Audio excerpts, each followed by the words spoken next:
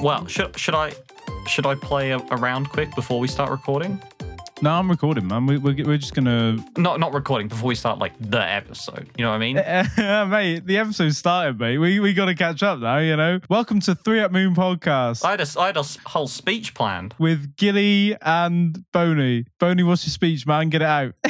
Fast food podcast. You know, we give it to them. They drive away. You know. Well, we're gathered.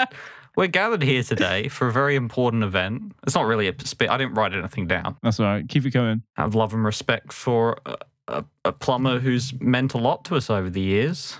But as of recording this, 8 days. Wow. Is being laid to rest. 8 days. It's come so quickly, you know. Yeah. I thought we had so much more time with Mario. Exactly, and that's the lesson we all learn from Mario is that you always think you're going to have more time than you have. So it's important to cherish the moments that you get. Exactly. You've got to do it, man. Ask her out. You know, I'm talking to you. Ask her out. Or him. You know, don't just chicken out. Ask her out. Yeah. Apply for the job, you douche.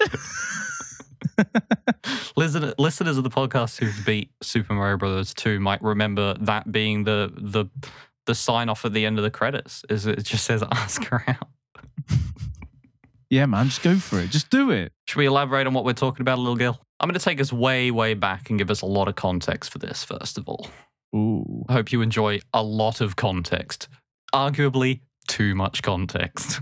My favourite amount of context. Here we go. Rub it on me. Formed in November 1995 by former Capcom developers, initially as ArmTech KK, but soon renamed Arika, which is the reverse spelling of the founder and president's name, Akira Nishitani, also known as Nin, who created Street Fighter 2, along with artist Akira Yasuda. They developed the Street Fighter EX series, which is a 3D spin on Street Fighter, the classic Street Fighter gameplay, but with polygonal characters. In 1998, they released Tetris the Grandmaster, the first in the arcade Tetris series, including follow-ups Tetris the Absolute, the Grandmaster 2, and Tetris: The Grandmaster 3 - Terror Instinct. Wow. Can I tell you a little something about Terror Instinct before we continue? Go on, keep it brief. Terror Instinct featured a ranked qualification system mode that let players log into a user account at the arcade and allowed players to be assigned a qualified class for Master Mode, one of the modes in the game, which grades players on a ranking system ending in the rank of Grandmaster. Mm-hmm.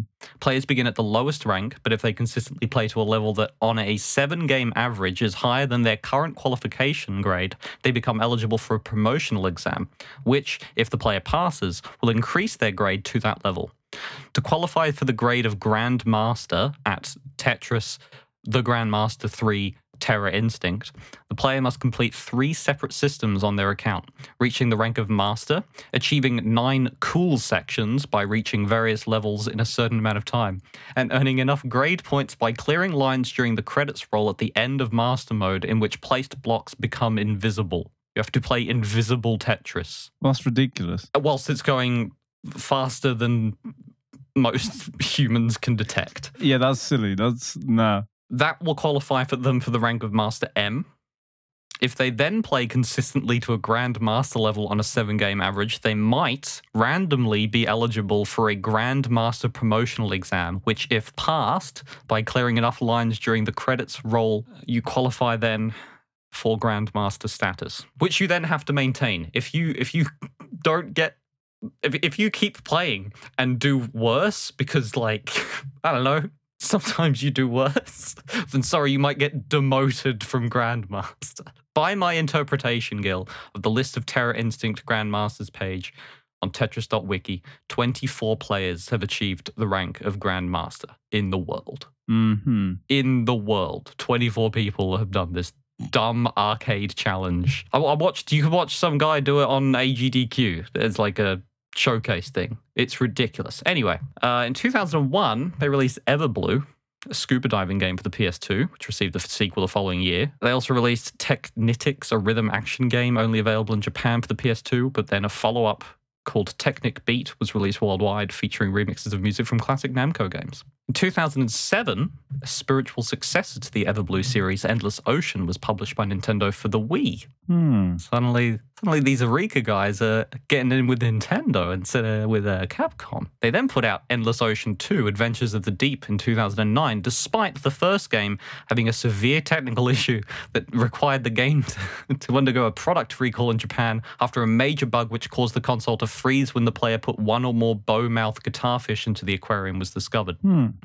In 2008, though, they took over the Dr. Mario series, releasing on the Wii Shop channel Dr. Mario Online RX. Yeah. Dr. Mario Express for DSi, which I think might be Japanese exclusive, and Dr. Luigi in 2013 for the Wii U. Dr. Luigi, yeah, that's the one I know. 2009, they also started development before the release of the Nintendo 3DS in 2011. They worked on a series of 3D classics for Nintendo 3DS, remakes of old Famicom and One arcade games. Those are Excite Bike, Kid Icarus, Kirby's Adventure, Twinbee, Urban Champion, and Xevious. You could play stereoscopic 3D versions of some of Nintendo's games. I guess you could play Kid Icarus in 3D. God, what a good game. What a great game. I guess you could play Urban Champion in... Now, I'll tell you what, though, Kirby Adventure in 3D sounds like a good time. Yeah, but Kirby's Adventure is a good game on its own. Kid Icarus is a bad game on its own and potentially made worse by the inclusion of 3D. They also had, like, Echo 3D. So, I was going to get to that. The Sega 3D classics were developed by M2, which is I think, Amusement 2. I think it's a Sega internal team. Further into the 3DS's life, those came out not 2011, but like 2012, 13. And that is a much longer, better received list. Echo. Echo's one of those games where like I can play it and I'll love it for 5 minutes and then I'm like, right, next game. And I've always been like that. Even when I had like one of those 40-in-1 Mega Drive. You go, this game seems dumb. Then you see the dolphin go to space. That's the one, yeah. And then you're like, okay. And you're like, this is annoying. Actually, playing this doesn't feel great. The game has such a vibe until you actually like get into the gameplay, and it's like, I'm annoyed now. Yeah. One day I'll beat. I mean, there's 5 Echo games. I want to say. Oh no, I'm not joining you for the Echo marathon. Once we finish with Mario. Yeah, this is going to become an Echo of the Dolphin podcast. We're going to marathon every game series eventually. Welcome to the Splash Zone, baby. Kid Icarus next. Mate, that would take like a week. There's only like 3 games, isn't it? Yeah. It's a short list, thank fuck. In 2013, Gil, Eureka developed the Namco-published game Teddy Together for the 3DS, which saw a release in the UK in 2016. It is, as best I could ascertain from watching the trailer, a pet simulation game, but the pet is a teddy bear. And his voice, he talks to you. He sounds like the Miis in Tomodachi Life or Miitomo. I'm assuming that's like Animal Crossing gibberish. I've never actually played those games. I've seen footage of them. No, because it's more like, it's like a robot is speaking to you, but in a really... Do an impression. Go on. What should I say? Just like make noise like a me. No, but they don't make noise. They say things. They like actually verbalize it. Oh, they actually phrase like words in that? Yeah. Oh. Say like, welcome to 3 at Moon podcast, like a me. It's always like Flood, I get. Welcome to the... but it's not that robotic.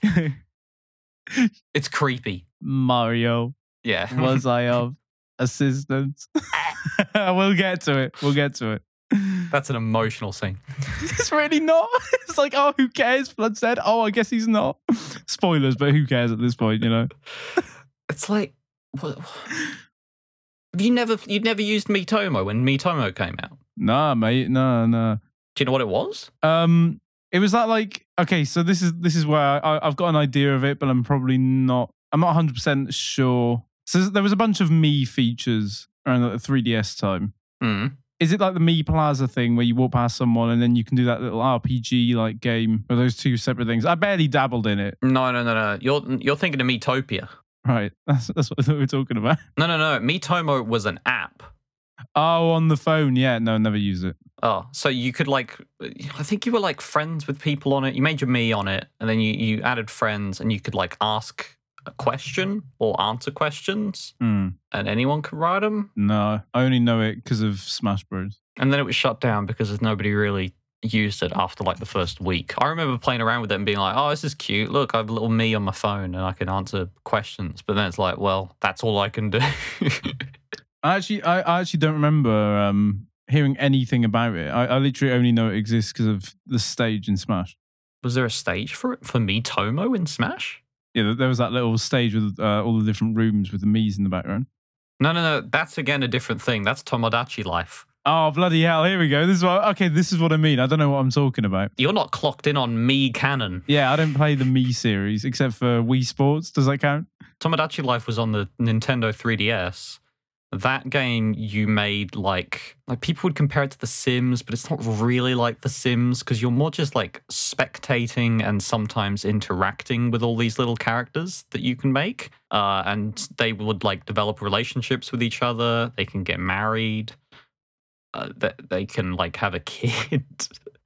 And they all live on this island where there's lots of like activities for them to do occasionally and stuff like that. You can buy them clothes. You have to buy them food and feed them. Sounds a bit naff, to be honest.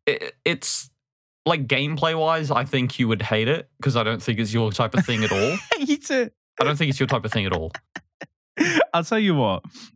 When it comes to like hating a game. Yeah. Okay. You wouldn't hate it. You just get bored with it really quick. No, but like normally, if I don't like a game, that's it. I just like, right, turn that off. Never going back to that. We're good. Yeah. I think the only times I really hate a game is when there's enough of it that I'm interested in it and then it fucks up. It's like, yeah, I was more critical of Phantom Hourglass than I otherwise would have been because of the potential behind that game. I was just like, oh, why have you done that? Why have you done that? You know, and therefore that would add to frustration. If I didn't care, I'd be like, I'm bored. No, let's just stop playing. Yeah. Okay, well, I think that's what would happen with Tomodachi Life and you then. But just like, it is more fun to just... You the longer term you play it, you have like more characters that you've like added. Like if I had like, or if you added like me versions of your friends and zany things happened with them, and added like celebrities or whoever, weird random characters for them to interact with as well, little stories end up playing out, right? Maybe like, I don't know, our friend Dylan gets rejected by Tinky Winky. You know, you can have things like that happen in it, and you're like, all right, this is good. You know? Sorry, Dylan, mate. Anyway, we're on a tangent now. So what are you talking about? In 2019, Arika cracked their Tetris knuckles once more, releasing Tetris 99. There we go. So the creators of Tetris the Grandmaster, which I should have been clear, is like a beloved Tetris game, is considered like, I think there are like fan remakes of that engine so people can play it on like more things because it only really got ported to like the Xbox 360 and I think there was a PS2 version. So Tetris 99 innovated on the world of Tetris by introducing battle royale mechanics. The player competes against 99 other players. By clearing lines, the player sends garbage lines to other players who are either individually or categorically targetable. People with the most KOs is one option. Weaker opponents who are close to defeat, or people who are attacking the player, or random people. Which, you know, it gets pretty high stakes. I've played quite a few rounds of Tetris 99 because the game was a free-to-play title released for Nintendo Switch, coming with the Nintendo Switch Online subscription. The same subscription that allows you to play many of the wonderful releases we've discussed so far on the show, as well as today's actual topic. But not for long. On the 3rd of September 2020, Nintendo held a direct live stream event for the 35th anniversary of the release of Super Mario Bros., delivering news on games and products to be released in celebration of the Plumber's adventures. The announcements included Super Mario Bros. Game & Watch, a limited production Game & Watch styled system that let you play Super Mario Bros., Super Mario Bros. 2 The Lost Levels, and Ball. And it does look pretty cool. It does look really cool, yeah. It's also a clock. It's got a full-color LCD display. A re-release of Super Mario 3D World, the Wii U title for the Switch, with new additional content, Bowser's Fury. That has since been released, and I think it was pretty well received. That Bowser's Fury stuff seems pretty interesting. I've heard people rave about it, so yeah, I haven't got it myself. But Mario Kart Live, a Mario Kart RC car and accompanying game for the Switch, allowing players to create their own race courses at home. Now, if I was a kid, I would have loved that. Yeah. I've seen like some videos of it, and I've heard like it is very like dodgy. Like I think the signal drops a lot very easily. Yeah, you need to be kind of within a decent range of the cart for it to be working. And you kind of need to live in a big house. So like it's pretty limiting in who can actually use it. They advise you not to use it outside, I believe. You can't use it outside. You wouldn't be able to use it in a small apartment or a smaller house. You'd need a pretty big house. You can't use it outside, not just because like whatever surface it might be on might, cock up the wheels or whatever, but also the camera that they have installed on it is not really it's not really meant to be out in like bright light. So like whilst you're playing, it gets really hard to see. Someone from Giant Bomb podcast who was talking about playing it with their son outside said they attached a sunglass lens that they popped out to the front of the camera to polarize the light and make it more visible. That's good. That's good. Many Mario-themed in-game events in various Nintendo games and collaborations with various brands were also announced, including Mario shoes, Mario overalls, Mario Monopoly, Mario Jenga, a Mario talking action figure, and Mario Lego. All tat, really. The release of Super Mario All-Stars for Nintendo Switch Online, and the announcement of a sequel to Super Mario All-Stars, Super Mario All-Stars 3D, which includes ports of Super Mario 64, Super Mario Sunshine, Super Mario Galaxy, and Super Mario Galaxy... Oh, no, my bad. Sorry. No, didn't have that one. Boo. What a load of bollocks that was, eh? I mean, I just want to chip in here. This has been rumoured for a long time by credible people. So people are like, oh, are we going to get Sunshine? And the people talking about like it's going to be a compilation, 64 Sunshine and Galaxy. And look at what Nintendo did from, I think it was 2004, I want to say, when they took how old was it at that point? 7-year-old Mario 64, and they put it on DS. And they added 3 playable characters. They added 30 more stars. They gave a huge graphical update for all of it. The controls were a bit bollocks, but that was a problem with the DS D-pad. But other than that, huge upgrade. So you think, shit, are we going to get the equivalent of that with Sunshine? You see like the way Nintendo treated Mario with Mario Odyssey, which, we'll get to eventually, that episode. 2025, baby, here we come. You think, oh, wow, they're going to have like HD Sunshine. And Sunshine is a game that has so much going for it, but has so much things, so many little things. We'll go into them with detail, but there's so many needed quality of life upgrades for Sunshine. Mm-hmm. Sunshine has so much unnecessary bollocks that drag it down, and that could be very easily fixed, in my opinion. Yeah. And so I think, oh wow, they're going to be upgrading Sunshine and like optimizing it. The best way to play Sunshine, take out all the flaws. This could be really cool. And we're going to get like 64DS, but in HD on the Switch. We're going to get all those playable characters. And I mean, they could just port Galaxy. You can't make perfect more perfect, exactly. But they didn't. Okay. They just made the screen for Sunshine, not even 64, wider. And the icons look a bit nicer in 64. That's about it.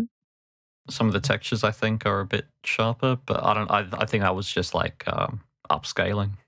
I think they removed the backwards long jumps. So if you're into speedrunning, that's another reason not to get it.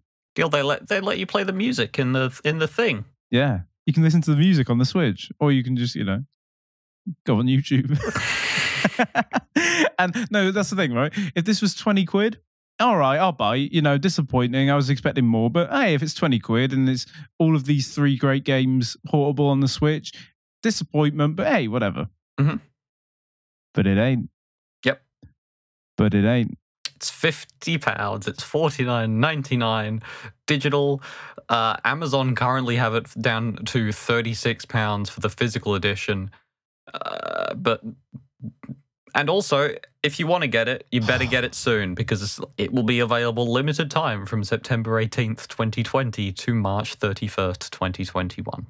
Exactly. Literally, it's the start of a lot of worrying trends with Nintendo, in my opinion. Mm-hmm. Because this isn't a one-off. This isn't just like, oh, this is only because it's an anniversary thing. It's already happened with the the first Fire Emblem game's been localized. I don't give a shit about Fire Emblem personally, but that's cool. And that's cool for fans. But another limited release. I mean, Mother 3 in English, limited time release, you know, it sets a scary precedent, right? And, you know, because they can make it limited release, they can justify charging the price because people are going to be like, oh, well, I can't wait for a sale. I've got to get it now, even if it is way overpriced. And this is the thing. This is only going to result in more emulation. I know Nintendo hate emulation, but if they put these games at a reasonable price, well, people would pay the money for it. People would be like, oh, okay, you know, fine, I'll pay the money to have like the convenience of Sunshine Galaxy and 64 on the Switch. Like, if it's a reasonable price, I wouldn't hesitate. Mm-hmm. I've bought Mario 64 maybe 3 times if you count the DS separately. Yeah. I'll buy it a 4th if it's like cheap on the Switch. Hey, whatever, you know? Yeah. Why not, man? Like, and this is it. Like, it's just anti-consumer, you know? Like, it's literally artificial scarcity. Yeah. And so it's only going to result in people going, well, fuck that, I'll emulate it then. I think the real solution against emulation is providing a more convenient alternative. It's like how the music industry went from LimeWire to, streaming. Yeah.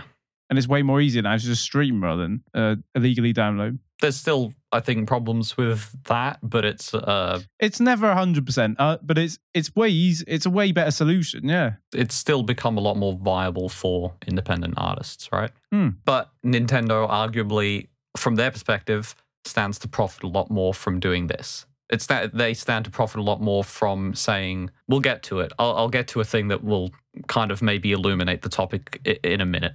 Mm-hmm. But yeah, lastly, from the Super Mario 35th anniversary Nintendo Direct live stream, this is not actually the last thing, it was actually announced third. Super Mario Bros. 35 is what we are here to discuss. Indeed, that's the name of the episode. Well, not necessarily, but you know. Arika's newest foray into the genre of games you didn't expect to get a Battle Royale treatment, wherein the player faces off against 34 other plumbers in a last man standing marathon through the Mushroom Kingdom of Super Mario Bros. The First. Mm-hmm. It, like Tetris 99, is free to play on the Nintendo Switch with the Nintendo Switch Online service, and became first available on the 1st of October 2020 worldwide, and will remain playable until March 31st, 2021. Sound the alarms. It's an emergency episode. This is the last time we get to talk about this video game. Mario Bros. 3 will have to wait because you can always play Mario Bros. 3. Anyone can play it. It's on the Nintendo's, well, not anyone, but anyone. If you have the internet, you can play it. Exactly, yeah, man. If you have the Wii U, you can play it, you know, like all 4 of you out there. You also need the internet to play Tetris 35, but you also need Nintendo to permit you to play it. So luckily we are in the chosen hour, the golden hour, the weeks before its demise. We can play Super Mario Bros. 35. We need to save this, man. Yeah. Actually, do we? Okay, like, yeah. We'll get to our opinions on that, but yeah. It just seems daft, really. The whole limited release thing with Mario 35. I've already said what I think about the All-Stars thing, but it's like, it's more incentive, because a big complaint with Nintendo, with their online, is that their online doesn't offer that much. Yeah. It offers the virtual consoles, true, but the virtual console library is pitifully small compared to the virtual console library on the Wii when it was released. When that was huge, it had N64 games from the go. You could play Mario 64. When the Wii launched, you could play Mario 64 on the go for like £6 or £7.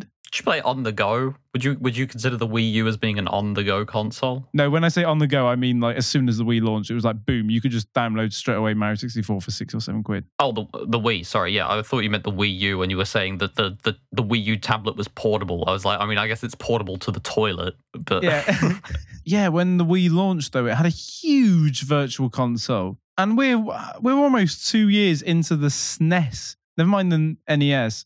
The SNES being added to Virtual Console Online on the Switch, and there's a fraction of the game. It's still good and cool that it comes as kind of a free bonus for having the Nintendo Switch Online service. Yeah, because you would probably get, if you were playing Animal Crossing or Mario Kart or Smash Brothers, you would probably pick up a Nintendo Switch Online membership. It's cheaper than other memberships.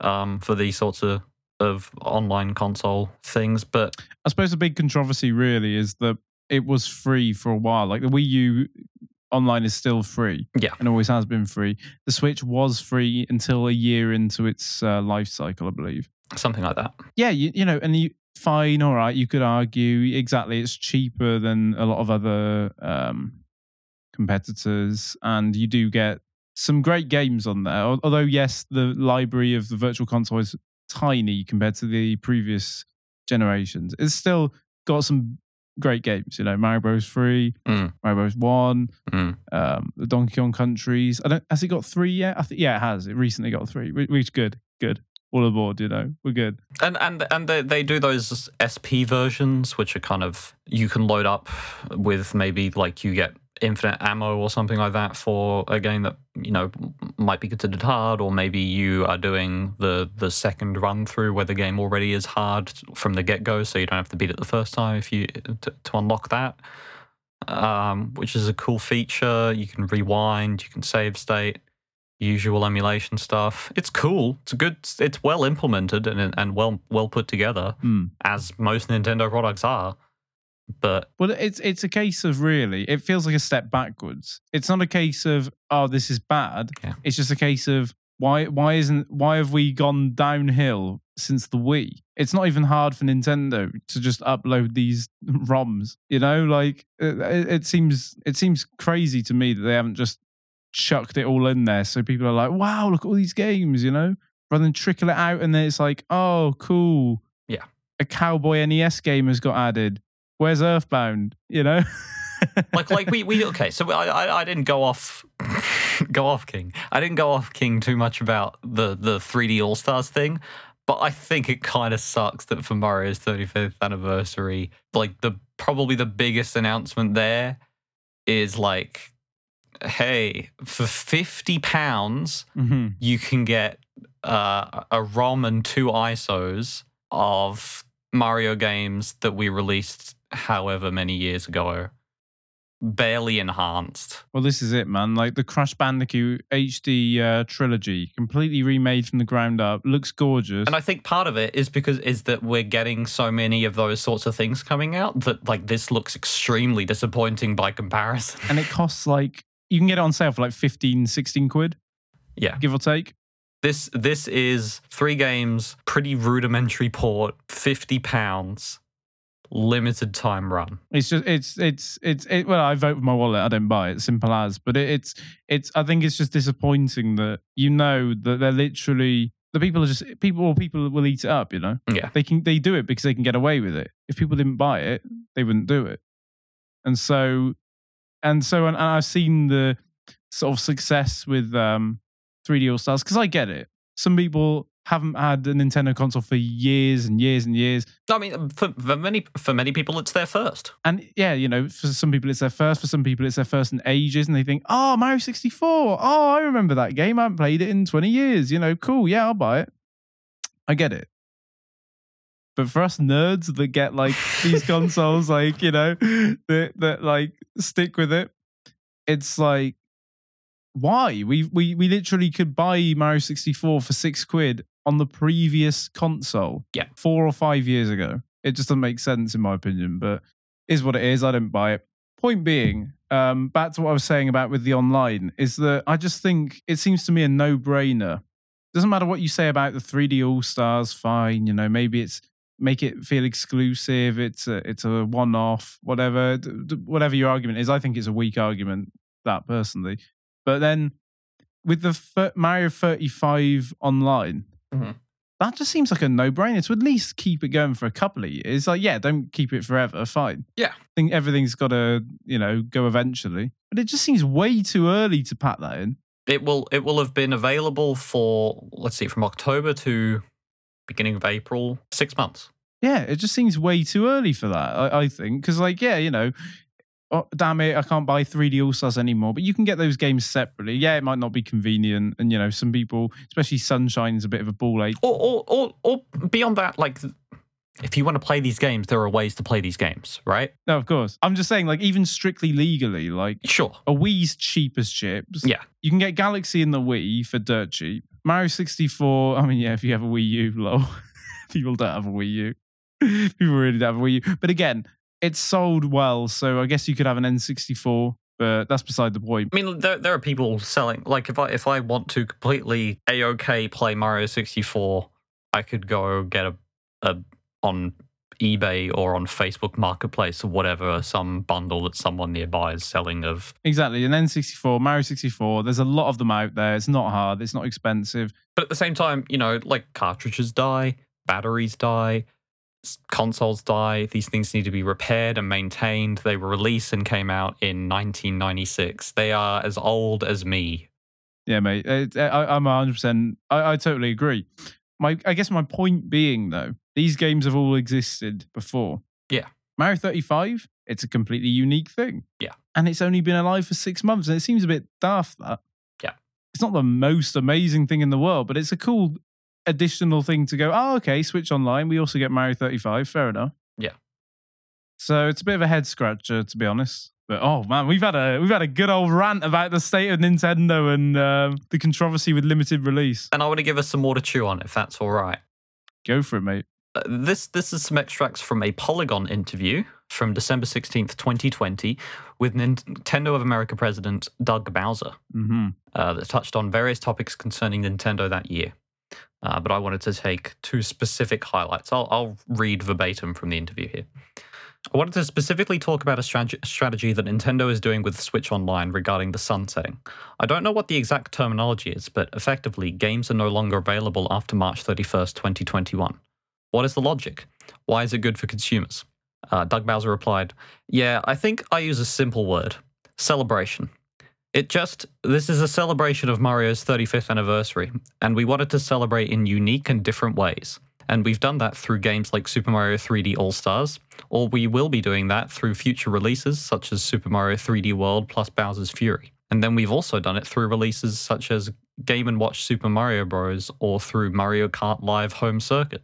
There are various ways that we're celebrating Mario's 35th, and with some of these titles, we felt it was an opportunity to release them for a limited period of time. They've done very, very well. Super Mario 3D All-Stars has sold over 2.6 million units in the US alone, and so clearly consumers have been able to jump in and enjoy that. And it's not strategy that we're going to be using widely, but it is one we thought was very unique for the actual anniversary. Well, that's crap. It's back to the interviewer now. Yeah, and the celebration aspect I totally get. Obviously, you have gone whole hog on releasing amazing Mario games this year. I just don't understand the consumer side of it, where someone who buys a Switch in June of next year is just never going to be able to get those games. I just don't see the upside, quite honestly. To which they replied, or Doug Bowser replied, yeah, at this point, the decision was really made around that celebration feature and aspect. I can't speak to plans beyond the end of March. So, I just like the idea of Doug Bowser then breathing fire on the just whisk him away in his clown car. So yeah, so that kind of brings us on to the point that some people have made, where like, oh, they'll release them separately afterwards. This edition is going away, but you might be able to get them individually later, or they might bring some different version of the package pack. No. I'll tell you a big problem with that. So again, we're literally talking the previous console generation, right? The Wii U. You can get Mario 64 on the Wii U for £6 or £7. Yep. Let's be pedantic with it. Let's say you pay £7 on it. Mario Galaxy. You can also download that on the Wii U whenever you want, and that's somewhere between 15 and 20 quid. Again, let's be pedantic. Let's say 20 quid. So for Mario Galaxy and Mario 64 in the previous console generation, a couple of years ago, you get both of those games for £27 or under. Let's say £27. Mario Sunshine is not worth £33. So what are they going to do? Are they going to make it so that you can buy Mario 64 for 20 quid?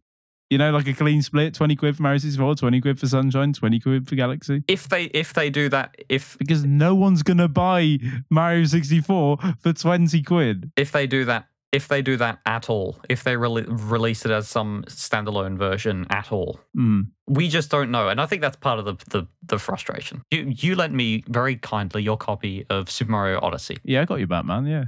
And I've played the start of that again. We played it together a year or two ago. now, whenever it came out, basically. God, that's mental. 3 years later this year. Yeah. Time flies. And we had a good time with it. We'll get to it. Mm. But I would also maybe like to revisit definitely parts of Galaxy, definitely parts of 64. Sunshine I might have a gander at, but I would like to do those things. Would I £49.99 within the next 10 days like to do it? Not really. And that's a hard no for me. But maybe in a couple months' time, I'm like, oh yeah, I could really do with some Mario 64. I'm sorry, should have picked it up. Well, no, but as well, if they're like, and now after the collection, we're treating the consumers, the the fans, we're giving them now all the games separately. And hey, Gilly, we're not going to charge Mario 64 for 20 quid because that'd be silly. It's like Sunshine and Galaxy, you could bridge the gap a little bit more, but 64, when they've done literally nothing to it, like you could argue with Sunshine, they've also optimized it with the widescreen. Yeah. And obviously Galaxy being the newest of the 3 games. And so therefore it would make sense you consider that a more advanced game, more game for your buck, so to speak. Like, if they are, all right, we'll lower the price for 64 then, well then why ever buy the collection? Exactly. What are they going to do? Make it like a tenner? Well, that's fine, but what's the point in buying the collection then? Yeah. The people who bought the collection would then be played, you know? So I personally don't see them doing it anytime soon, at least. I think the problem I see with it is people talk, and I've heard people do about this, which people do. People are deluded when it comes to what they want to see in like an E3. Like, oh, we're going to see Mother 3 in English. We're going to see F-Zero, a new game. And, I'm guilty of it. It's you get all excited. You get lost in hype.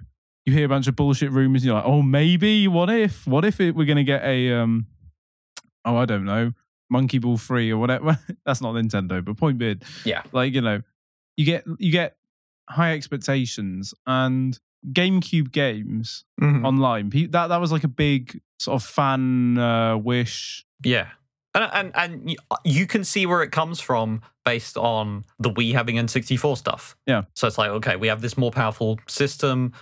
A telephone, a mobile phone can run bloody any of the GameCube games now. Some version of Dolphin can run on Android. People really like GameCube, me included, and I would double dip. I've got the GameCube games just over there. I've got my Wii plugged into the telly. I could play those games. Had I thrown out the Wii and only had a Wii U, or even worse, just a Switch, I wouldn't be able to play these games anymore. Mm-hmm. I wouldn't hesitate I wouldn't hesitate to double dip just for the convenience of portable. I don't know, Thousand Year Door would be great. Like portable Melee, portable Monkey Ball, like all these GameCube classics, right? Mm-hmm. The problem is though, with Mario 64 being in this collection and the way with the pricing and everything, my whole point being, never mind GameCube online, I don't think we're going to see Nintendo 64 online. I don't think it's going to happen now, because I don't see how it could happen without screwing up the whole pricing with the 3D All-Stars collection. I can't see it happening now. Yeah, I think my point is just like, we have no idea what's going to happen, and Nintendo kind of like it that way and stand to profit from it being that way. Oh, 100%. Like they could. There's nothing stopping them going, Mario 64, now it's online. But then people would be pissed off, because people would be like, oh, well, why the hell did I buy this then? Yeah. And I can't see, therefore, them doing that. I think I can see, this is completely, we're talking about speculation stuff now. I'm on one. Like, I can see Game Boy Advance being an online thing, which would be, again, cool. I think Game Boy Advance will be added to Switch Online at some point. I don't think we're definitely not going to see GameCube, and I don't think we're going to see N64. Yeah. And I think that's a shame. I think GameCube was maybe a bit wishful thinking. They could definitely just re-release GameCube games at what you'd be considered, that's a bit expensive, but people would buy it. And for select games, I'd consider it. Like, if it was like, I don't know, 20 quid to get Thousand Year Door on Switch. Yeah. It's like, well, that's kind of a lot. But how else are you going to play that game if you don't have it on GameCube and have the means to play a GameCube disc? Yeah. Sure, all right, why not? That would be justifiable in my opinion. I just don't see. I think that's what's the worst part about it. I don't care about not having to double, triple dip on these games. Yeah. It's just that this now, in my opinion, acts as a barrier to better things coming for the Switch when it comes to older games getting a new breath of fresh air or re-releases. I don't know. I still can't fully understand the rationale behind the limited time release strategy, aside from kind of the artificial scarcity of it all. I mean, I'm like, just yesterday whilst I was drumming together these notes, Google search of Super Mario 35th anniversary, whatever, Super Mario 3D All-Stars, turned up a result saying that Nintendo would be pulling physical copies of the 3D All-Stars collection from their store shelves on the day. So even if they would sell later down the line, March 31st. That makes literally no sense. I can imagine, whatever, if they go on the eShop, it's like, this game is no longer available. Yeah. On the day. But the physical game's already printed? Why the hell would they withdraw that? Yeah. That makes literally no sense. Like, are you going to give them away? Are you going to frame them? Are you going to... I don't know. I don't know how many copies will be left over. I don't know if they've already sold out all of their copies. It's very confusing. One other extract from the Doug Bowser interview that I think you might find interesting as well, Gil. Mm-hmm. This is the interviewer. I should say the interviewer is Russ Frushtick. So the big talking point of this year in the games industry has been Microsoft's Game Pass. Obviously, they're different because Game Pass is a subscription fee to access a library of games, not a fee people pay to play online. But do you see Nintendo Switch Online as the counteroffer to something like Game Pass? Doug says, we're on a first-name basis, me and Doug. The way I look at it is we want to offer consumers choices on Nintendo Switch, and obviously the ability to buy the games and play the games that they choose to play. The fact that we have well over an 8.0 attach rate to every Switch unit that's been installed over the last 4 years is an indication that consumers want to consume content that way. So to clarify what that means, as I understand it, an 8.0 attach rate, I think, means that for every Switch sold, on average, people buy 8 products for it. The interviewer then says, sorry, just to confirm, by that way, you mean purchasing games individually? Doug says, exactly, purchasing games individually. But we also recognize that there are consumers who want to have access to other parts of our back catalog, like our NES and SNES titles. And Nintendo Switch Online is a way that they're able to access those titles. So we want to give them options on how they would want to consume content. So we're leveraging both to give them access to a wide catalog. The interviewer then says, I know that people have asked and spoken to Microsoft regarding the idea of something like Game Pass ever appearing on Switch. Is that something that you were ever considering? Doug says, the way I would answer that, Russ, is we are always looking at various ways that we can engage our consumers right now. We have found that our catalog and the third-party publishing catalog that's available, whether that's through Nintendo Switch Online or through frontline game purchase, has really been allowing us to do that. Which I think suggests to me that just like, we're raking it in, baby. Is whatever. We don't need. It's one of those. To me, that's one of those like sort of PR talking techniques where you're saying a lot and it doesn't mean much. Yeah, I don't think Doug Bowser's. He's basically a mouthpiece, as far as I'm aware. I don't know who's exactly pulling the strings. The Illuminati.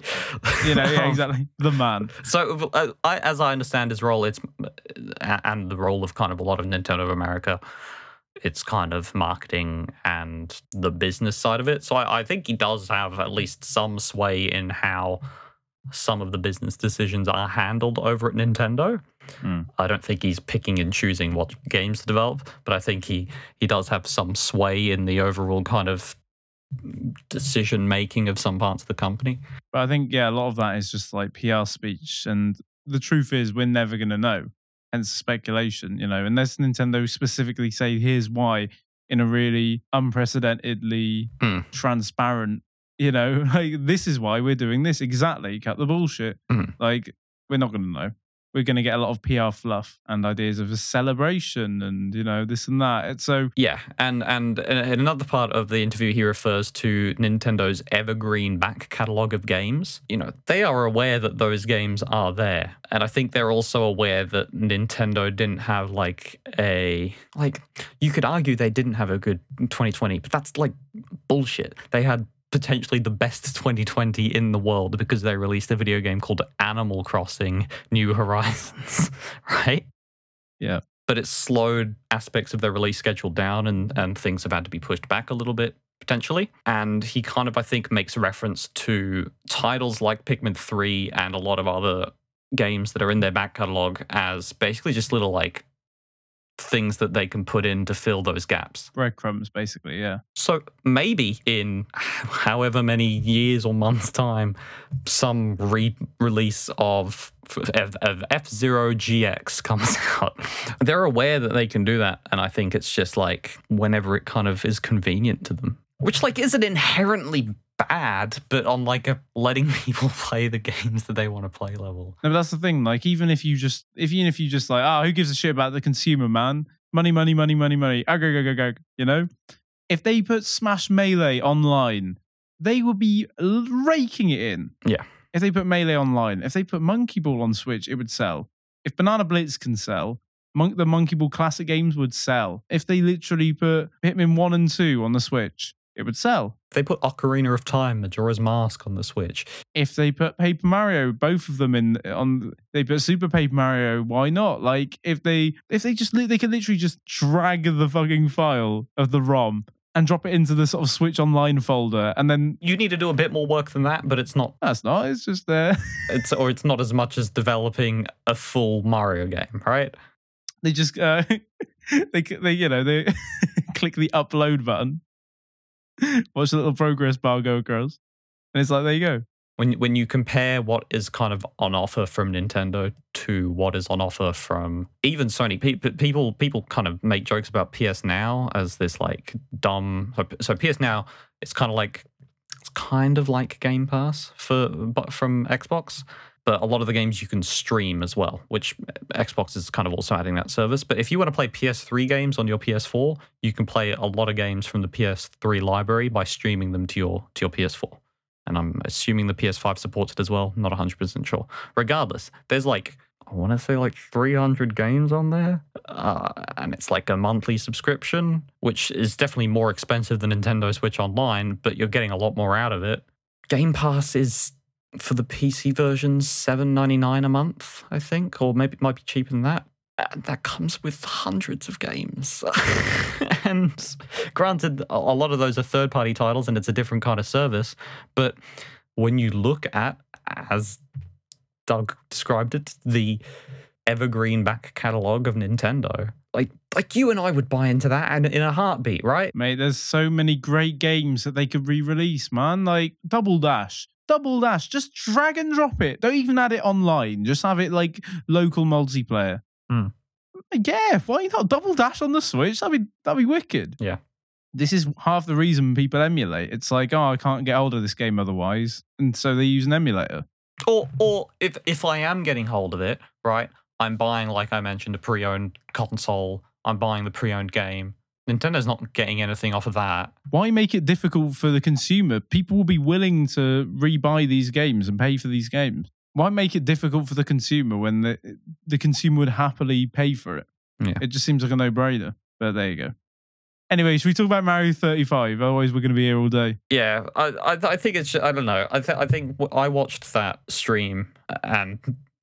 For a while there, the 3D All-Stars thing in particular, I could not stop going on about it and thinking about it in my head. Sour taste in that mouth. I was really just this is what we're doing? This is the... Salty voice. This is what we're doing for £50?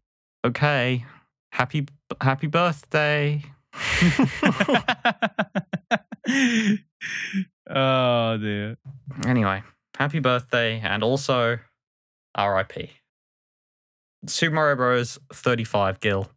Yep. Should we go into a bit more detail about what actually happens in this video game? You're going to have to, because I was talking about how incredibly poorly explained everything about it is. So I'm going to kind of let you take the steering wheel. Because I don't even fully understand it and I've played it. Oh, God. Super Mario Bros. 35 is a battle royale where 35 players compete against each other until only a single player is left. In the menu, the player can play a normal game or a special event. During a game, players go through levels from Super Mario Bros., the first one on NES. Enemies defeated will be sent over to a different player's course. The player can see other players' games. The course the enemies are sent to is determined by which course the player is currently targeting, which is surrounded by a red box. I played the game many times, didn't even understand that, but okay. Mm-hmm. The player can choose between 4 strategies to determine how they target other players, just like in Tetris 99. Other players' enemies can also be sent to the player. On the top left corner of the screen is the item roulette, which costs 20 coins to use. Using it gives the player a random item, which can be a super mushroom, a fire flower, a superstar, or a power block, which weren't in the original game. They were in Mario Bros., the arcade game, but still, which defeats all enemies on the screen. The player also has a time limit displayed on the top right corner of the screen. Defeating enemies gives the player more time, up to a maximum of 400 seconds. If the player is the last alive, they win the game. And at the end of the game, the player's name, rank, number of coins collected, and the number of players they knocked out are displayed. They can also spectate the match after being defeated. So that's kind of it.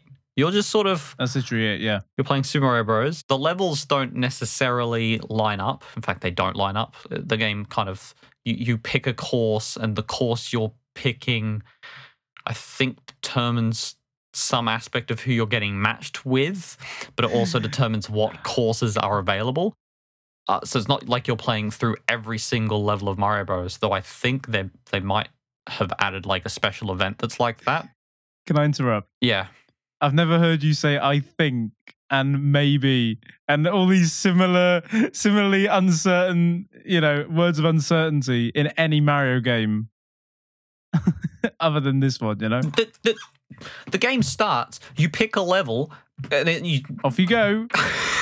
Yeah, and I think you only have one to start with, but eventually kind of unlock more of them as you play and go through. But like, it doesn't say what you're doing when you pick a level, as far as I can tell. Yeah, and I know tutorials are frowned upon, but it's like sometimes they are necessary. Yeah, a little. Sometimes like just a one-off tutorial that you can always access if you've forgotten, like in the corner. There's make you look at it once, and then it's like, hey, off you go. Yeah. If you forgot about me just down here, that's harmless, and that would literally be all it would take to be like, oh, okay, that makes more sense. It's pretty baffling. Otherwise, you're just blindly playing Mario Bros. 1 while a bunch of other people do. Which is what I was going to get to. Like, when you're actually in game and really your only job is play Mario Bros. And occasionally push the right stick in a different direction to change who you're targeting, if you're so inclined, then it's like, oh, I'm playing Super Mario Bros. I know what I'm doing, right? Yeah. And you just do that, but there's all this kind of trimmings around it that the game is really kind of pushing you in the direct, like, do these events, do the things, do this to unlock. I think if you win a game, you can now play as Luigi. You get like an icon, I think, for your profile or something. Yeah, there are different icons you can unlock. Yeah. That you get through. I think they're randomly unlocked through experience, and it's all just the different sprites that are in Super Mario Brothers. I think, maybe, I'm not sure. I think it's this. I'm not sure. This, maybe. Like, I played it. I played this game. I played it. I know, we both played it, and that's the worst part. I played a good chunk of it. I played it like over an hour of it, probably. I didn't just chip it on for like 2 or 3 minutes and be like, oh, I don't understand. I was actually playing it for like over an hour, probably, in total. Okay. In a regular 35-player battle, the player can pick a course and pay coins to start the game with a power-up. These courses are added to the pool of courses that appear in the battle. To unlock more courses to pick, the player must either complete all the preceding levels in one of the online modes or beat the course itself when it is chosen by another player who already unlocked it, or it appears in a special battle. The course order will use each player's chosen course, going from whoever has the lowest level to the highest level. However, the course order will not put the same course twice in a row. The course order loops to the first level after the last level.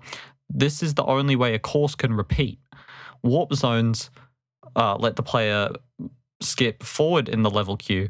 Warp zones may include, so like when you get to like the warp zone in like 1-2, it's not just like go to world 4. Yeah, you can go to 4-1. Yeah, it's not just those options. It is like you get to pick from the courses that are in the course pool that it's selected from other players. So like sometimes it's like you go to a warp zone and it's like, oh, what do you want? 3-4, 5-4, or 8-2, and you're like, why did I go here again? I could have got a flagpole. Yeah. And I mean, I guess you still get a flagpole, I think, or I'm not sure. I don't know. But there you go. I'm not sure. Maybe I think this, possibly this. You know, there's so much uncertainty with it. I think, to be honest, like my whole thoughts of this whole game, I can sum it up quite easily.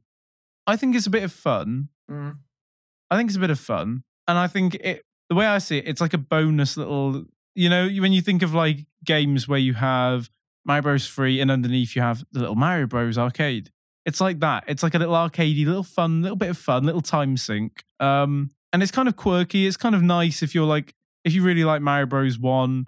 It's different. You know, it's just I don't understand why we're not going to have it for another month. And on top of that, I don't understand why they haven't done a better job at explaining it, especially when it's Mario, which is a franchise that's suitable for all ages. So notably, a lot of kids are going to be playing this. I'm going to load it up and see if there's a manual that I just didn't. Yeah, do that. Otherwise, we're going to like write idiots. Otherwise, you're going to have to delete half the episode where we can play. There's options, and it says movement. Like it lets you change the controls. Yeah. Stats just shows me how I've done in the game. But yeah, like the game itself. You can do course practice and practice specific levels. Kind of like a level select. That's kind of cool. Like it's a bit. It's not incredible, but it's a bit of fun, I think. You pick 35 player battle. It takes you to the second menu. It says select a course. Yep. And also you can press X to shuffle through different levels of power up. You go from standard Mario to mushroom for 20 coins, fire flower for 50 coins, star for 30 coins. If you pick star, you're a fool. If you're dropping 30 coins on the ability to be invincible for 5 seconds at the start of a level, we'll get to Super Mario Bros. 3, but what the fuck is the point? Then you pick a course, and then it starts. Yeah. One of the options is literally surprise me. There's nothing here where I don't see anything here where it's like click in the right stick to open more info.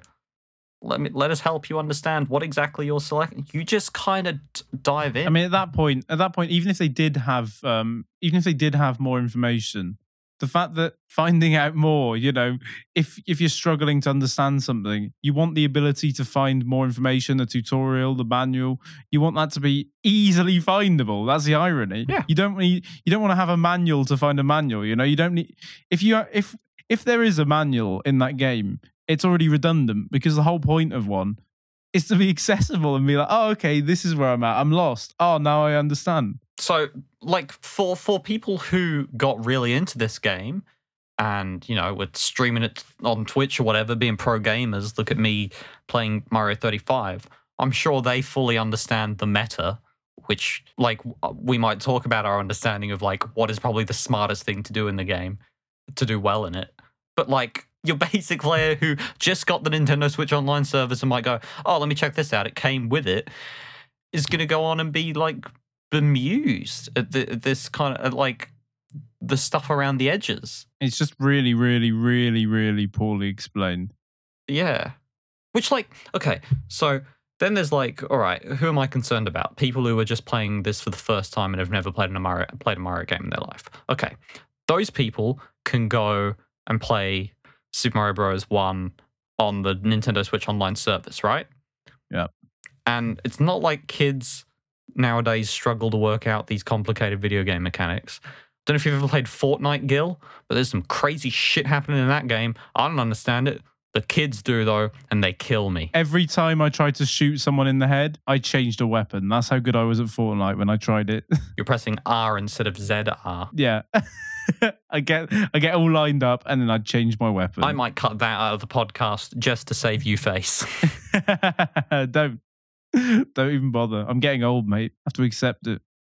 So, at the same time, if you know how to play Mario, you can kind of do okay in this game. right? Chances are, if you have played Mario before, you're probably not going to come last or something out of the 35 players. You're probably going to hang on for quite a while. Yeah, I think it's still a bit of wacky fun. That's why I see it as wacky fun. I don't see it as like it's chaotic. There's no, you know what I mean? Especially when you don't understand why certain things do. You have like a rough idea, like, oh, if I kill an enemy, it's going to someone else to try and stump them out. Yeah, like, and you kind of do get some rough ideas. It's still the level selection seems completely fucking random in my opinion, but. That aside, it's a bit of fun. Yeah, it's a bit of chaotic fun. It's a bit of a nice time waste. Yeah, there's not much more I can say about it, honestly. And I have played like a chunk of it. I won't necessarily miss it. With it going offline in the next like just over a week. But I still don't understand why it is. I still don't understand why they get rid of it. But you know, I mean, you could go back to Facebook Messenger conversations that you and I were part of when this game first came out. I was quite enthusiastic about this game. Yeah. Purely on a conceptual level, I'm a big fan of Tetris 99. I'm a big fan of Tetris. I think whenever Nintendo have outside studios develop some kind of release for one of their IPs, whether it's kind of this or whether it's like Cadence of Hyrule, the Crypt of the Necrodancer, people's interpretation of, or play on Zelda and Zelda mechanics. I think it's exciting and I think it's cool. I think it's like Charlie's in the Chocolate Factory. You know, we're getting some kind of new twists on stuff, and I think it's a really interesting twist on Super Mario Brothers. But like in gameplay, beyond feeling kind of very chaotic at the start, or towards the middle rather. At the start, it's kind of you're just playing Mario. You might get an extra enemy every now and then. Towards the end, when kind of time is moving faster as fewer people remain, and you are left with people who know how to survive in Mario, that's kind of just the key to this game, is because like those additional enemies, unless they're a Bowser and and you're being flooded, are for the most part just an opportunity to get more time. So they're rarely a massive problem until the end. And if you're good at surviving and the other person is good at surviving and the third person is good at surviving and the fourth person is good at surviving, then it's just a standoff and it can go on for so long. You might have 3 people with 400 seconds left on their timer, and you could all just hang around, right? I think it's a very interesting idea. It's a very cool. I would even say it is like well implemented. I think they definitely like thought about some of the things that they were putting together, and I think they had great success with Tetris 99. And I think they really came up with something there that works. But like Tetris was already kind of established as a competitive multiplayer game to some extent, right? The idea of sending garbage lines to a competitor or multiple competitors was already kind of present in some form in other Tetris games. So it's kind of just an amping up of that. This is kind of the first time we've had this sort of weird competitive last man standing Mario situation. And it works, functions. I wouldn't necessarily say it's more fun than just playing Mario. It's the way I see it, it's harmless and it's not much else. It's like a bit of fun, it's quirky. It's an interesting way to celebrate Mario's anniversary. Yeah. You know, if you just ignore the details surrounding, the limited release, what have you, we've already covered that. Yeah. The Mario Battle Royale, it's a really cool way to celebrate Mario's anniversary. Yeah. And the game is manic. It's kind of quirky. It's fun in some ways, but it's a novelty in my opinion. Like, unless you're really into Mario Bros. 1. You're probably not going to go back to it. Yeah. And so I think in that sense, like, although it's stupid in my opinion, again, to take this off online, people aren't really going to miss it. Sure. I would kind of agree. But at the same time, like, I don't know, I look at the icon occasionally and I'm like, oh yeah, I'll load that up maybe. I'll do a round. You're like me with the Smash roster. I just look at it and I'm like, oh yeah, look at all those characters. I don't play the game. I don't know. I find it fascinating, and like there's a difference between like game that like look, people are ripping games off Switch cartridges. If you were to do Switch emulation, you can, right? Mm-hmm. This requires servers to be up to play it. Yeah. So unless someone is making a private Super Mario 35 server and figuring that end of it out, like I don't see how you're playing this game in 12 days time ever again. Which like that part sucks. We've talked about it. It sucks. This is literally it. It's a case of why not leave it up. It's a bit of fun. Yeah. It's a bit of fun. Any more than there's so many of the NES online games that I don't give a shit about. It's so they're not doing any harm. Why not leave it up? It's so weird to have this product that you argue is an additional selling point for a Switch Online service, which you sell in yearly lots, but have the game only be available for 6 months. So is something else going to come out on the 31st of March and replace it? That people are going to be like, oh, I'm hankering for whatever that is. Tetris 99 will still be available. All of the Nintendo NES and SNES classics that are available are still going to be available. F-Zero Battle Royale.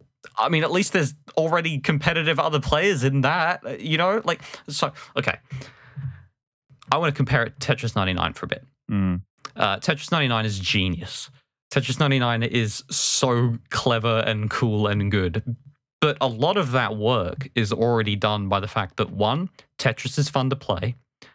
Two, the Tetris company are really good about being specific about, like, this is how Tetris works. This is how you play Tetris. Or this is how you make a Tetris game for it to be good and feel good and fun. There's a lot of very specific things about the way blocks move, how you're allowed to move them in certain contexts, the speeds at which blocks drop, the speed at which it takes, like, for a new block to appear.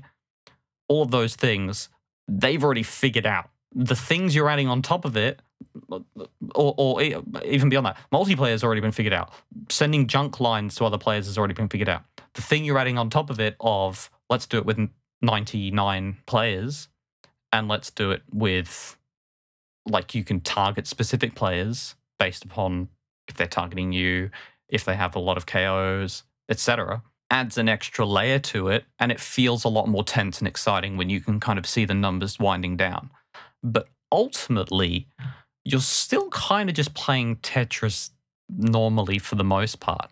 You're just kind of paying attention on a few other things around the perimeter. And that's kind of what this ends up feeling like, what Super Mario 35 ends up feeling like. But you have a button that you can press at any time and spend only 20 coins, which is not a lot of coins in the first place. Like, you could easily get...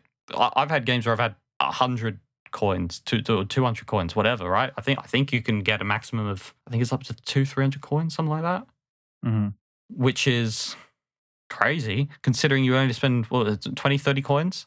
20 coins to spin the item roulette and get either a super mushroom, a fire flower, a superstar, or a power block. All four of those things will save you from any context, right? Fire flower or super mushroom, you got an extra hit there, you can do some extra damage. Superstar, you can eliminate all the enemies on screen. You're invincible. You're not going to get hurt. Power block, you could clear the screen. Don't worry about it. Keep moving on. Press X again. Maybe you'll get a mushroom or a super or a fireflower this time. So it ends up just being a game where you're really focused on collecting as many coins as possible, so that you can press the X button and watch the slot machine spin. Like on a meta level, on like if you're looking to win this game, it's like get a lot of coins, sprint through levels, press X if you get hit. Roll the roulette. Oh, you got another mushroom. Keep going. Oh, you got another mushroom. Keep going. Oh, you got So the only way you end up dying for the most part in this game, unless you really run out of coins, is falling in a pit. Is of boredom. Hey-o. But no. Got him. But again, I still wouldn't say I'm bored playing it, because I'm still kind of like stressed by the mechanics of watching the numbers dwindle down. No, it's all right. Yeah. But at the same time, like I'm only really dying if I'm falling in a pit or running out of time.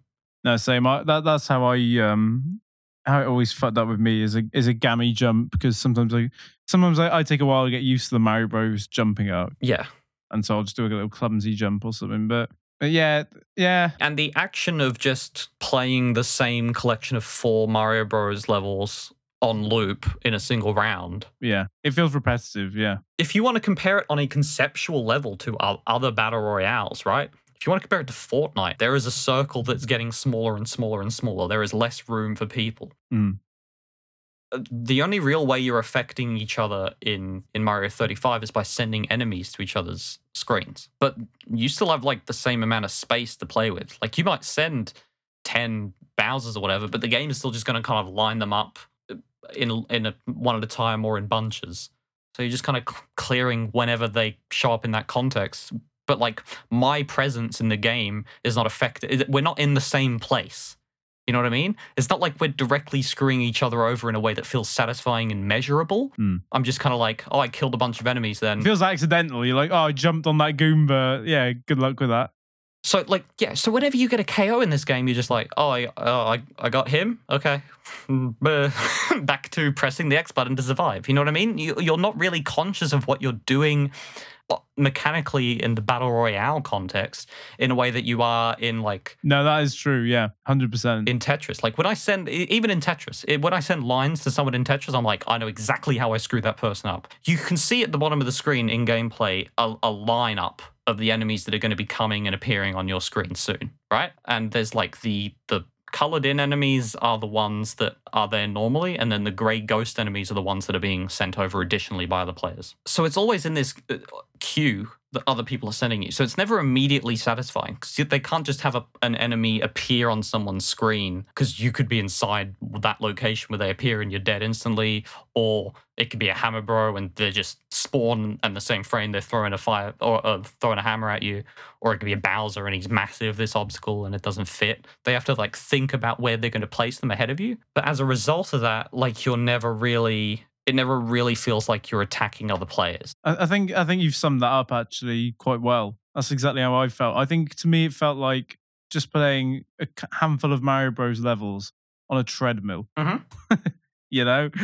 And other people are doing that as well. Yeah, exactly. It didn't feel as you said, it didn't feel at all interactive. Yeah. It just felt like, oh, I killed that enemy. Good luck to whoever's going to get hit by that. You know, there was no consciousness behind it. And like you can like from that point you can see why that this game is only like Super Mario Bros 35 as opposed to Super Mario Bros 99, like the 99, like Tetris 99 is. Oh, good grief! Could you imagine? You wouldn't be able to tell anything that was going on until the last few things, like happens in 35 already. Is that like it's just kind of not much happening until it really kind of gets down to the last 5 or so people, where you could kind of more directly see like, oh, okay, that person sent those enemies to me. Oh, I'm sending enemies to that person, and you might get the chance to like peek over in between like pressing the X button to get another mushroom, but it still doesn't really feel satisfying because you like I don't know. I've got like, I don't know if I've won. I've definitely got like top 2 finishes at least. And like, there's definitely instances where I've been like, okay, I got that guy. I knocked that guy out. But like, again, it's not like I did it directly to him. I just sent more enemies. And so maybe the enemy got him, or maybe more likely because he can press the X button and maybe get a star to survive or another mushroom. So there's no massive threat from the enemies in the first place. He probably just fell down a pit. Yeah, so basically, it's literally. I would treat it like, I mean, the way I see it, it's literally an apt analogy. It feels like those games you get with the Game Boy Advance ports, where it's like, here's the B game if you're really bored. You know, it's like it's a bit of fun. Is this the Luigi's Casino of the Nintendo Switch? Hey man, Luigi's Casino was all right, man. They could port that. They could have the Luigi's Casino All-Stars, where it's just every Luigi Casino game on the 64DS. I'd pay big bucks for that, man. No, I wouldn't. No, of course I wouldn't. but like in theory, that was fun. That was actually all right. Whereas like this, it's a novelty. It's a novelty, and so in that regard, you're not going to miss it. You're not going to miss this game. If you've never played this game, you can watch it on YouTube, get an idea of the mayhem. Yeah. And if you've got, you can get everything in terms of actual enjoyment with the game, you can get from just playing a normal playthrough of Mario Bros. 1. Exactly. So, you know, don't sweat it if you haven't played this. So much of just the fun of the game comes from like the fun of Mario. And even then they change so many things to make it a bit more like it's kind of like playing a like Super Mario All-Stars version of Super Mario Brothers, but with kind of original Mario Bros graphics, because there are loads of little mechanical changes that I could, like the list on the Mario Wiki page that it's based on the NTSC version of Mario Bros, but also there's other things taken from Super Mario Maker. There's other things taken from all sorts of things where, like, it just shifts. Like, you know what I mean? Like, they fix the glitches that are present in Super Mario Brothers. The fake Bowsers aren't fake Bowsers, they're real Bowsers. Very specific things. In World 8-4, the Piranha Plant in the pipe that takes Mario to the second room will not despawn when Mario reaches it, like in Super Mario All-Stars. Just loads of little things like that. 2 Goombas that don't appear after exiting an area in World 1-1, a bonus area, that you're kind of playing its own version of Super Mario Brothers, but it's still Super Mario Brothers. It's Mario Bros. And if you want that kind of mayhem, if you really want that kind of mayhem, just play any Mario Maker level with the Mario Bros. 1 engine, or, engine, with the Mario Bros. 1 style. Just play any Mario Maker level, and you will get that same, if not more, level of frantic mayhem and unpredictability that you would get from this. Yeah, because you don't have all of these things on the outside that are distracting you from actually playing the game, and you're not just playing the same 4 levels on loop. Yeah, that's it. I've got nothing else to say about that game. We're not going to miss it. Mario Maker 1 scratches that, or Mario Maker 2. Yeah, Mario Maker with the Mario Bros. 1 levels scratches the itch of Mario Bros. 1 with a twist. It could be a completely custom level, or it could be one of those bullshit levels made by kids where there's enemies spammed, because it sometimes just feels like that. It sometimes literally feels like, oh, this is just a familiar level with enemies randomly spammed because by chance people have been killing them with stars or whatever, or because they're in the way. So yeah, with Mario Bros. 1 always being available in Mario Maker, this is redundant. It's a bit of fun and it's a nice novelty, but it's you're not going to miss it. I'll stay by my point though. I still think it's silly that they're taking it off. It doesn't matter if you're not going to miss it. It feels stupid to just rip it off the online. It's still a bit of fun every now and then. It's a nice novelty. Some people like it. I'm not fussed myself. Some people are really, really into it, and or at least were really, really into it when it kind of first debuted. Yeah. And I'm sure, at least a few people will sneak another round or so in the next coming days. But I'm tempted to. Yeah, exactly. Like, why not? Like, we'll be. I don't think you played it for this. I didn't play it for this. No. Again, or like revisit it. I mean, I launched it up just then to look at it, and talking about it has kind of made me want to go like, oh, let's check it out and see where it's at, and see like maybe one of these events that they talk about. But the events are just like different combinations of levels shuffled in. Yeah. It's not even like you're doing something like in Tetris 99 where you're unlocking a skin for doing certain things where it's like, oh, cool, now I'm playing Tetris 99, but the background is Fire Emblem themed or whatever, right? It's not going to like unlock costumes for Mario like you get in Mario Maker. But at the same time, don't get rid of it. Don't just... Well, no, this is it though. I'm not being a hypocrite in saying that I think this game's redundant in that you can get every experience with Mario Bros. 1 and Mario Maker combined, depending on what you're looking for. I'm not being hypocritical there because I just don't see why you would limit that option. Yeah. It doesn't matter if, but you won't play it again. It's like, yeah, but it's only been out for a couple of months and people like this game. It doesn't matter what I think. Even me, I'm not fussed with the game. But I think it's daft to throw it away that early when it's such a quirky concept. Yeah. I'm not crying about its loss, but I just don't think it makes sense. And when even us talk about, like, I've highlighted some of the issues I have with it, but we still think it's fun, and we still think there's kind of like potential there for it to be improved somewhat. Like if you reworked, parts of the mechanics about like the item roulette thing and made that more expensive maybe, or like even if you did like small changes like that where you're kind of fine-tuning the numbers of it, it might become a bit more engaging and a bit less kind of samey as the game reaches kind of as each round reaches the end. But like the core concept of like Mario against 35 other people or against 34 other people is cool and fun. And it's a shame for it to go. This is it. I think it is a really cool way to celebrate the anniversary. Yeah. I do. I think it's not incredible. It's not mind-blowing, but it's cool. Of all the things that appeared in that personally quite disappointing stream for Mario's 35th birthday, I'm going to keep calling it birthday. It's not an anniversary. He's not married. 35 was absolutely the thing that excited me the most. Yeah, 100%. I thought the Game & Watch looked cool, but I wasn't going to buy it. Because all the other things were just like, celebrate Mario by buying products. And it's like, yeah, Mario is a product inherently at the end of the day. But like, yeah, there's not a lot there to grab onto and be excited about unless you really want to play this RC car game and have a big enough house to make courses for it. Or well, I mean that I think's out of our age demographic a bit. Yeah, absolutely. You know what I mean? Like, and then it's like, do you want Mario socks or Mario key rings? It's like, and I'm not doing that. I'm not making Mario part of my lifestyle. Yeah. But I definitely really like playing the games. There you go. Exactly. What are my options? This thing I can play for 6 months, or this thing I can buy for 6 months. Yeah, it's just disappointing for Mario's birthday, to be honest. And then I guess 3D World, which I haven't played, and it does seem interesting and exciting. I mean, I've played 3D World, Wii U 3D World. Played a bit of that with you at least. Yeah, Bowser's Fury does look really good, and I've heard good things about it. Yeah, I haven't actually played it. I've seen some footage of it. It does look really good. So if we're going to include that, that's the highlight of Mario's birthday. It does look really good. People have been saying about it, even if it's not that long, but it's really high quality. People are saying, again, this is all speculation, so this is not spoilers for what I actually think, but I've heard murmurs about how it feels very uncanny in that it's Mario 3D World, but it feels Odyssey. Yeah. And it does look it. So I do think that's kind of cool. And I just think, yeah, Mario 35, again, I've said it many times now. It's a novelty. It's a bit of fun. Yeah. Shame to see it go. Love to watch it leave.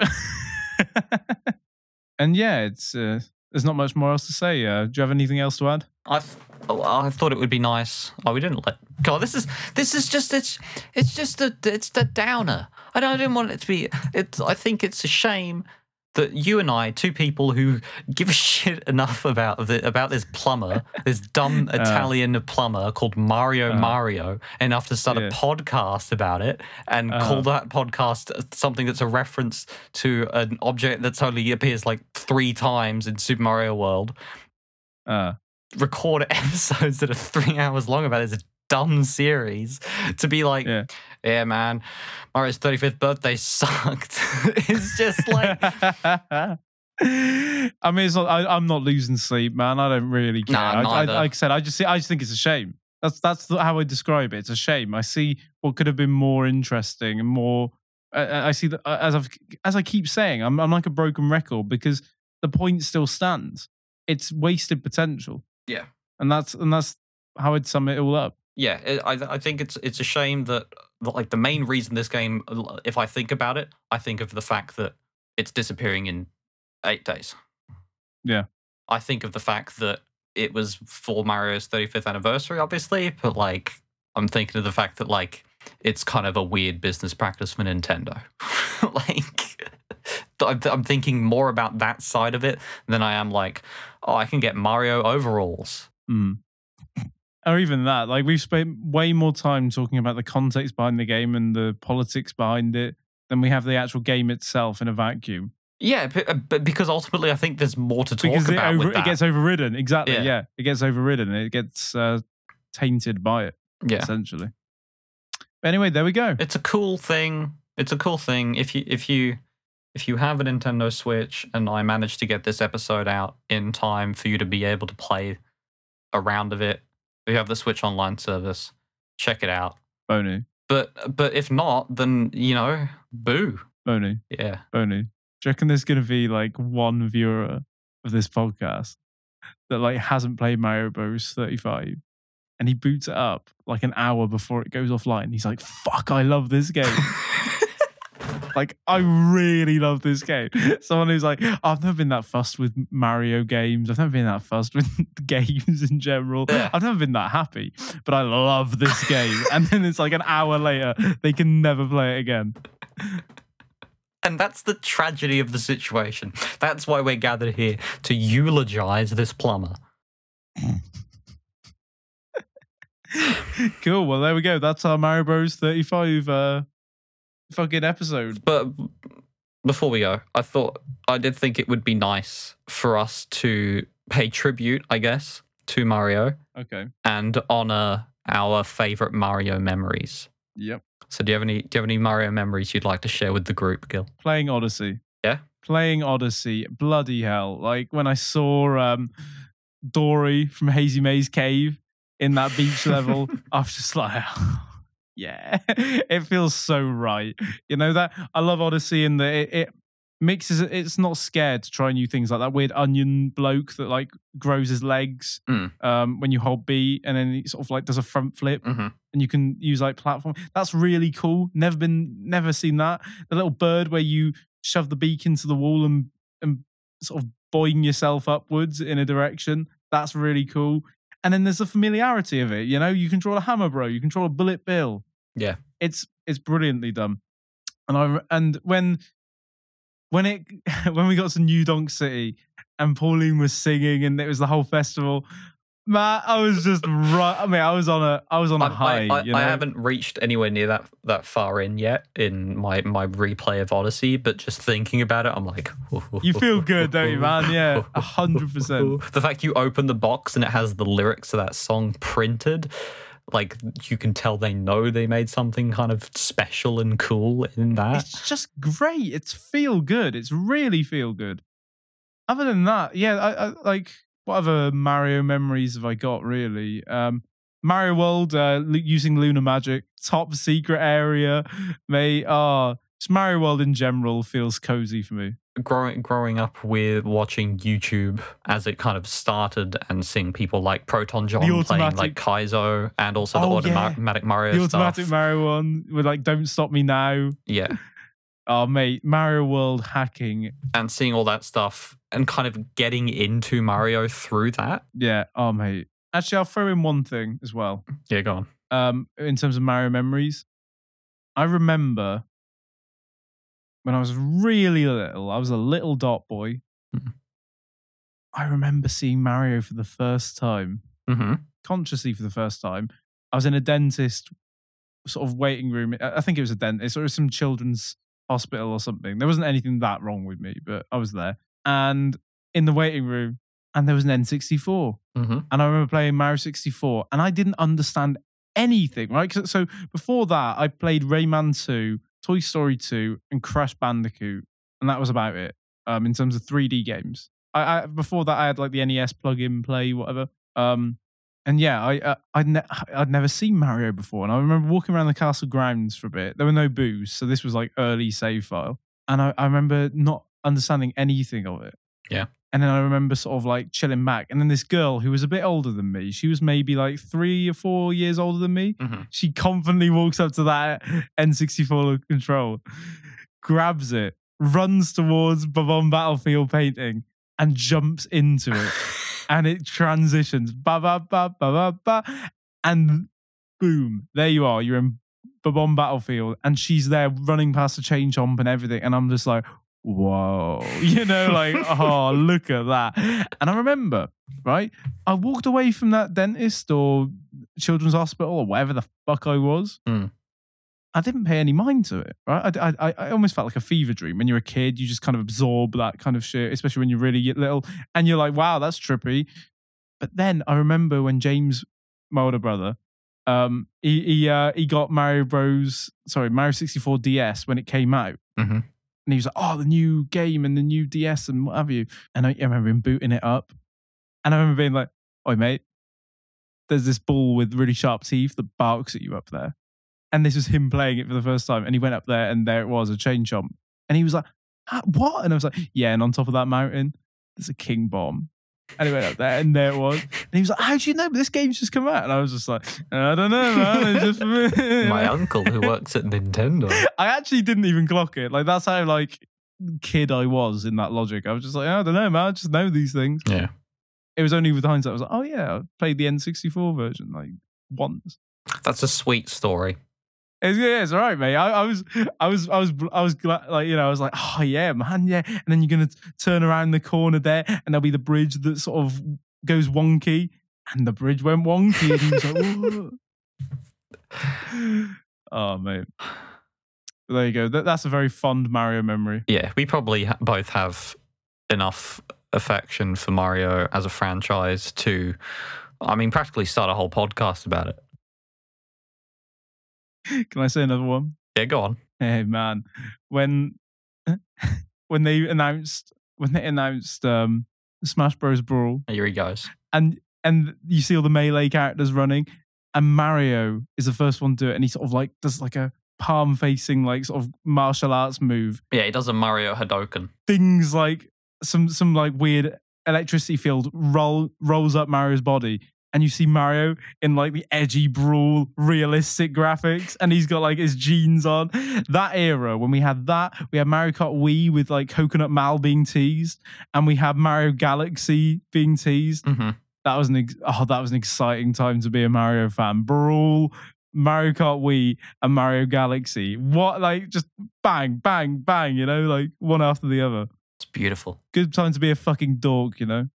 You could do a solo podcast on Smash. I could just talk. I could absolutely talk for Smash Bros. Oh, Smash Bros. Ultimate has been Brawl levels of hype, and I didn't think that was possible. Yeah.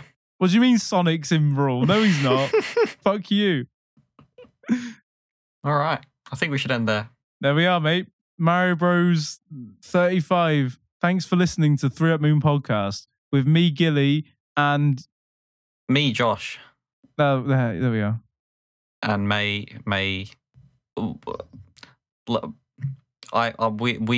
here at 3 Up Moon have nothing but well wishes for Mario's family in this difficult time. I hope that Luigi can nah, it's not happening. Can fill some sort of void and not just beautiful. Just stay, hang tight. Something's coming. Something will come. Oh, we're gonna get a Mario Odyssey 2. Bold claim. Anyway, catch you next time.